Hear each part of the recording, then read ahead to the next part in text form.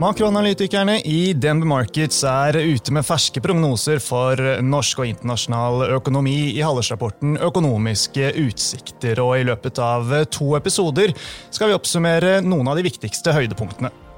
I denne episoden skal vi zoome inn på norsk økonomi og blant annet diskutere hvor kraftig renteoppgangen blir.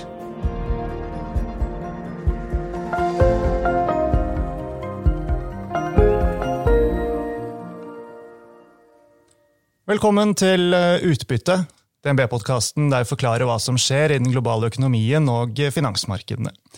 Jeg Marius Brunhaugen fra DNB Markets, og med meg har jeg Kyrre Omdal og Oddmund Berg, som våre eksperter på norsk økonomi. Og siden forrige oppdatering så har vi jo blant annet vært gjennom flere trinn med gjenåpning, så overordnet sett, Kyrre, hva status for norsk økonomi nå i det vi skriver august?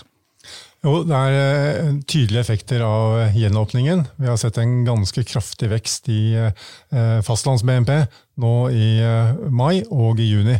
Og åpningen har kanskje slått sterkere ut enn det vi trodde tidligere.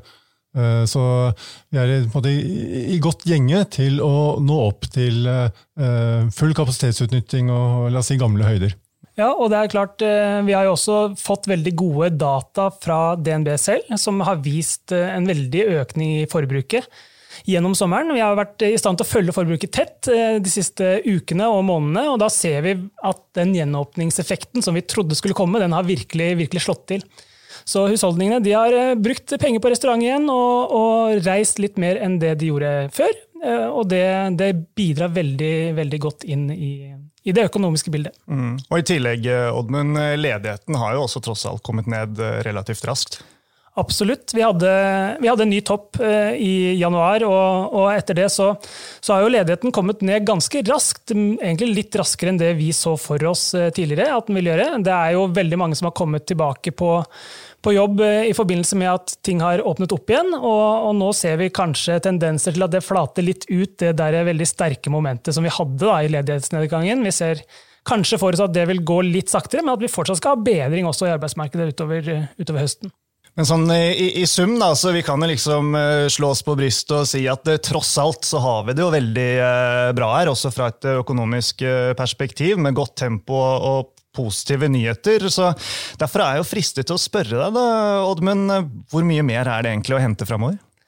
Det jo det store spørsmålet, og hvis vi ser på hva for eksempel husholdningene har å gå på da, med tanke på forbruksvekst, så det mer penger igjen på konto. Det ikke helt tilbake på førnivåer når det gjelder forbruket. Så vi tror det mer igjen å hente på forbruksveksten utover høsten og inn gjennom 2022.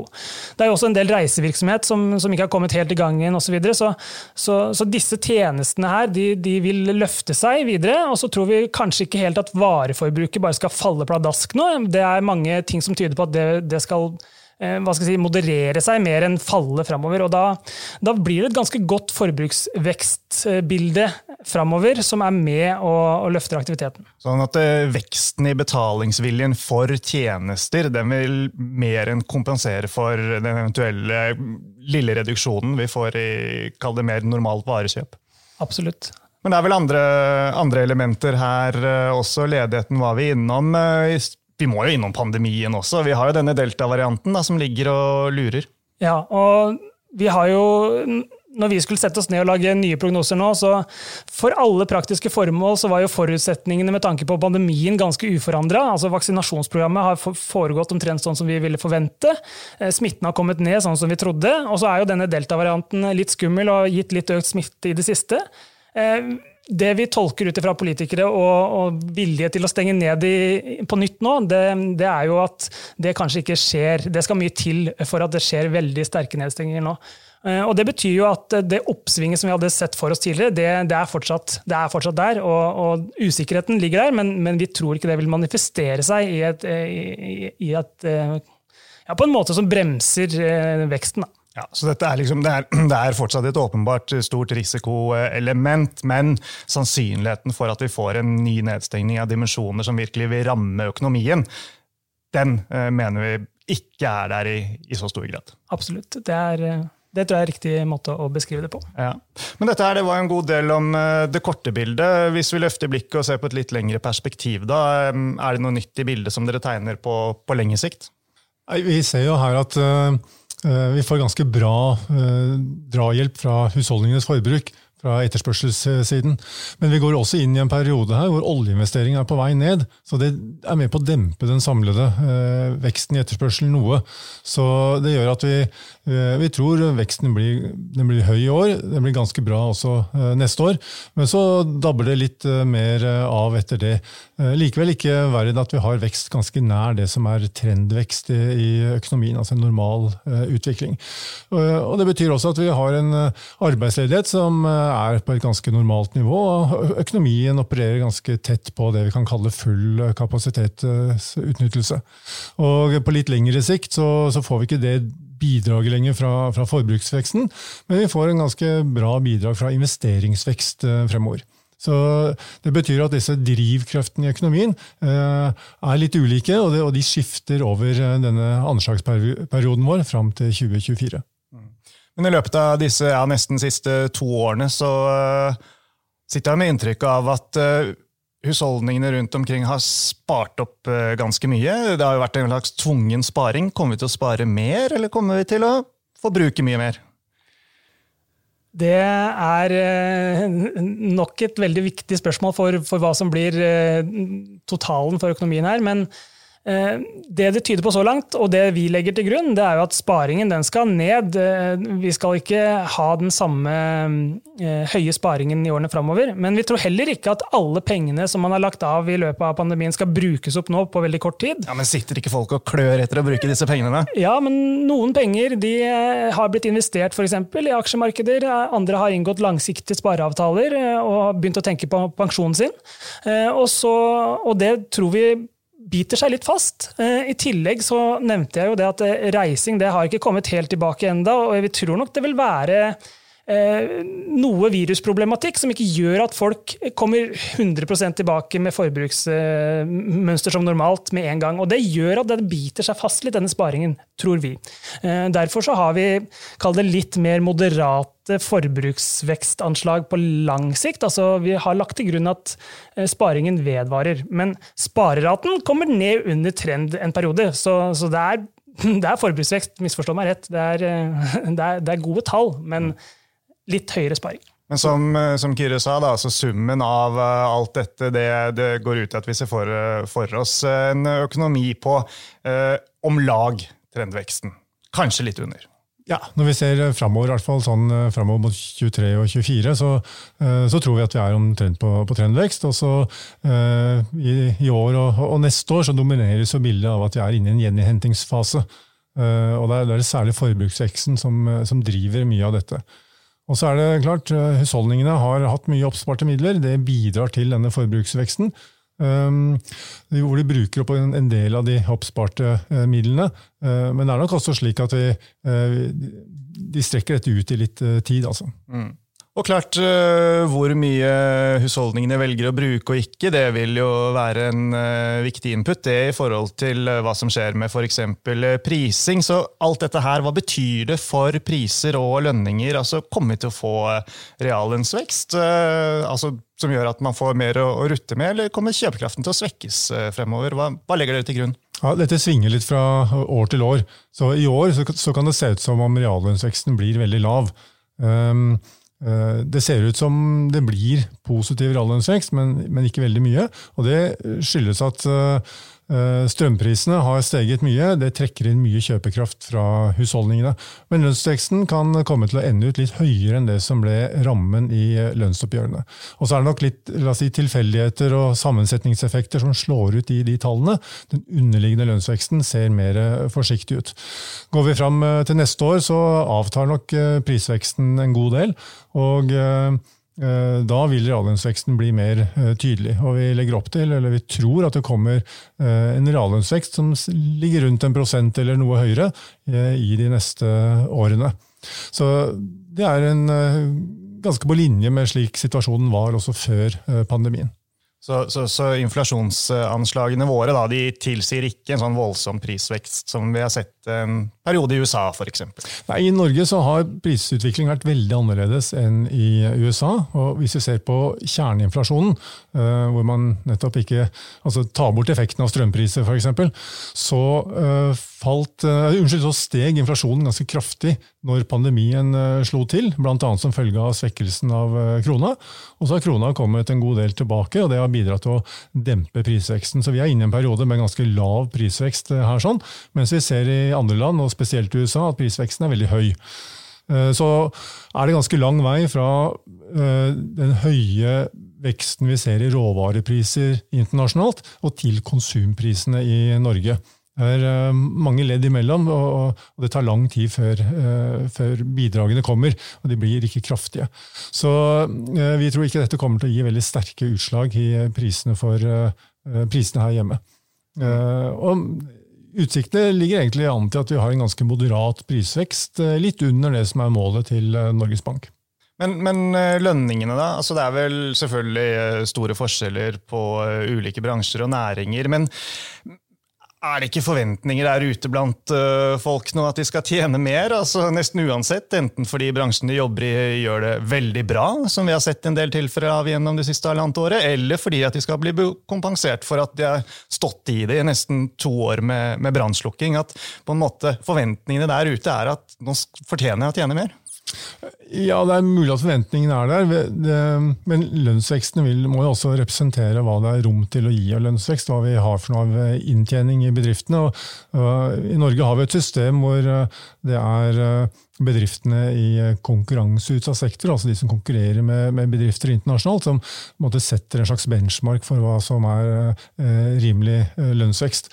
Og det tilsier nok at vi har moderat lønnsvekst etter norsk standard, norske forhold. Men en lønnsvekst rundt 3% og reallønnsvekst på litt over 1% vil jo normalt være ganske bra og gi rom for å løfte grupper som har havnet litt etter, eller som man ønsker å få opp, uten at andre må gå ned i kjøpekraft. Ja. Men i sum da, det legger til grunn at inflasjonen, det skal ikke bli et stort problem, men Norges Bank har jo signalisert at de vil begynne med rentehevinger fra september, og ser for seg en rente på om lag 1,5% i 2024. Så ja, hvordan henger dette i hop? Ja, Norges Bank har en utvikling hvor de ser for seg at kapasitetsutnyttelsen i økonomien blir veldig høy, og høyere enn normalt i de neste årene. Og så anslår de også at inflasjonen blir lavere enn det som er målet deres. Men kombinasjonen av dette tilsier at de kan trekke tilbake de sterke stimulansene som ligger i nullrenter. Dessuten så har jo boligprisen steget mye, og Norges Bank er litt bekymret for at det øker den finansielle risikoen. Så det er en god grunn til å være litt tidlig ute med å heve rentene. Så våre anslag er jo ikke helt ulike Norges Bank, og med de signalene Norges Bank så langt har gitt, så er det grunn til å tro på de langt på vei, eller følge de samme anslagene. Så når vi ser frem til juni neste år, så venter vi også at renten stiger omtrent like mye, at vi ligger på 1% på styringsrenten. Men vi har jo ikke helt den samme høye kapasitetsutnyttelsen. Tror inflasjonen blir liggende litt under målet, så vi tror oppgangen derfra, fra denne 1%, blir mer begrenset. Altså. Så når vi kommer opp i overkant av 1% på styringsrenten, så vil det bli vanskelig for Norges Bank å finne argumenter for å heve videre, er det sånn? Ja, jeg tror det. I hvert fall hvis våre anslag slår til, da, så er arbeidsledigheten ganske normal, men inflasjonen er litt svak. Og så er riktignok styringsrentene på vei opp i andre land, men fortsatt vil de være svært lave i gjennomsnitt der sånn, så norsk økonomi har jo skilt seg ut da, i en periode. Så hvor mye vil Norges Bank være avhengig av det som skjer ute, altså rundt oss? Det er ikke direkte avhengig av det. Mye skjer gjennom kronekursen, men det er likevel slik at over tid så ser vi ofte at sentralbankene handler noenlunde i takt. Så vi holder en knapp på at renteoppgangen ikke blir like heftig som Norges Bank har signalisert når vi ser utover og mot det som ser ut til å bli den kalde foreløpige toppen, da, ettersom de begynner å heve. Men det er også da viktig å ha med at det er litt skjev sannsynlighetsfordeling rundt denne rentebanen. Fordi det vanskelig å se for seg, i hvert fall frem til juni neste år, at renten skal bli hevet mer enn det Norges Bank sier. Selv om de blir overrasket av veldig god vekst. Da må vi se noen veldig tydelige sjokk inn i økonomien. Samtidig kan vi godt tenke oss at den oppgangen vi ser i smitte nå, medfører at det kommer litt regionale nedstengninger, og veksten ikke blir like bra som det ligger i anslagene. Og da vil jo ikke renten bli hevet like mye. Så det tilsier at det mer risiko på nedsiden av denne rentebanen enn det på oppsiden. Men hvis vi prøver å vri dette litt tilbake til husholdningene, da, så får jeg arrestere meg hvis jeg tar feil her igjen. Jeg bare sitter med en følelse at det en god del gjeld der ute. Altså, vil en betydelig del av husholdningene måtte stramme inn som følge av disse rentehevingene som vi forventer, og som Norges Bank har signalisert? Det jo slik at renteoppgangen nå vil jo isolert sett innebære det at det går mer penger til rentebetalinger enn det har gjort det siste året eller halvannet. Men så skal vi huske på at vi skal ikke så langt tilbake før styringsrentene var en god del høyere, og utlånsrentene også var klart høyere. Og det har vel vært relativt tydelig at vi skal ikke forbli på nullrenter til evig tid. Og det har vært viktig for Norges Bank når de vurderer når renten skal heves, at de ikke vil at sånne lavrenteforventninger skal feste seg. Så det tilsier at husholdningene langt på vei forberedt eller kan håndtere en slik renteoppgang. Og vi snakker om 1 prosentpoeng, da, ikke 4, så vi tror jo at dette noe de håndterer ganske greit, men det vil jo bidra til å dempe veksten i husprisene, og også dempe litt på forbrukslysten. Ja, for blir det en brems i boligmarkedet, og hvor kraftig? Ja, altså den bremsen i boligmarkedet har vi nesten allerede sett. Vi har hatt ganske lav prisvekst de siste månedene, sammenlignet med i hvert fall hva som var i perioden rett etter Norges Bank senket renta. Så mye av dette her tolker vi som handler litt om sånn kortsiktig dynamikk med tilbud av boliger, etterspørsel. Altså, vi fikk veldig mange som ville kjøpe bolig da renten ble satt ned. Det var kanskje ikke like mange som var forberedt på ut og skulle selge i den perioden, og da får du veldig sånn moment. Det har reversert seg litt denne våren. Det har vært veldig godt utbud av boliger, og da blir det mer å velge mellom, og litt mindre hete budrunder. Og nå kommer jo da disse rentehevingene utover høsten sannsynligvis, og det vil gjøre det litt dyrere å kjøpe bolig. Man vil kanskje begrense seg litt mer. Det argument for litt mer moderat prisvekst. Så tror vi kanskje ikke helt at det skal komme en reversering eller korreksjon ned. Det synes jeg litt utfordrende å legge til grunn at vi skal ha 10% ned igjen som følge av at renten kommer opp. Det en husholdningssektor som har trygge jobber, ledigheten lav, lønnsutsiktene gode, og nå har vi masse penger på konto, så jeg tror ikke det kommer til å slå så hardt inn med rentehevinger som man kanskje skulle forvente. Så har vi hatt en veldig moderat og flat utvikling i det siste, og det tror vi vil vare ved en stund. Og så skal vi nok begynne å tikke sånn smått oppover igjen da, når vi kommer litt ut i 2022. Vi legger til grunn en sånn årlig vekst på rundt 2% da, 2023-2024. Så forsiktig prisoppgang i boligmarkedet. Vi tror ikke på noe sånn voldsom korreksjon ned. Alright, vi nærmer oss avslutningen for, kall det denne oppsummeringen. Bare minne alle om at ønsker man mer detaljer om både prognoser, anslag og mer dybde ned i diverse temaer, så det bare å gå inn og lese rapporten som tilgjengelig på DNB sine nettsider, blant annet på analyseportalen vår dnbalfa.com. Siste spørsmål, det får bli, vi kan si mange ting. Kronekurs, oljepris, inflasjon, stormaktspolitikk om du vil. Hva det største usikkerhetsmomentet for anslagene i rapporten og veien videre for den norske økonomien fremover? Usikkerheten den spiller seg ut på mange områder. På kort sikt så må vi vel si at det fortsatt pandemien som skaper den største usikkerheten. For øyeblikket så ser jo ting ganske bra ut, men vi ser jo en økende smittetendens, og vi vet jo ikke helt hvordan vaksine virker på litt mer sikt, og heller ikke hvordan aktørene i økonomien kommer til å reagere på dette over tid. Så der ligger det jo mye usikkerhet. det internasjonale bildet også stor usikkerhet og kan slå inn i norsk økonomi på ulike måter. Så det er vel kanskje slik at vi mest bekymret for nedsiden vanligvis. Det bildet vi tegner jo relativt bra. Altså vi så heldige at vi får den gjenihenting som vi tror, at veksten så stabiliserer seg rundt full kapasitetsutnyttelse. Da skal alle være glade. Vi har tegnet et veldig blått og fint bilde der. Altså. Så her det kanskje at vi kan bli utsatt for nye sjokk. Altså, ja.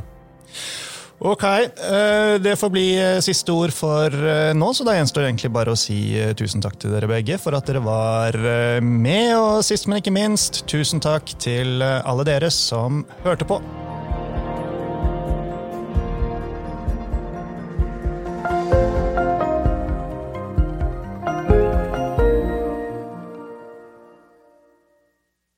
Denne podcasten og dets innhold skal anses som markedsføringsmateriell fra DNB og må ikke oppfattes som en investeringsanbefaling eller som investeringsanalyse. Innholdet skal heller ikke anses for å være investeringsrådgivning tilpasset den enkelte kundes behov. Informasjonen som gis i podcasten kun ment som generell spareveiledning og ikke ment å utgjøre juridisk, finansiell, kommersiell, skattemessig eller regnskapsmessig rådgivning. DNB tar intet ansvar for direkte eller indirekte tap eller kostnader som måtte oppstå ved bruk av informasjon i denne podcasten. For mer informasjon og full disclaimer, vennligst se vår webside dnb.no/disclaimer.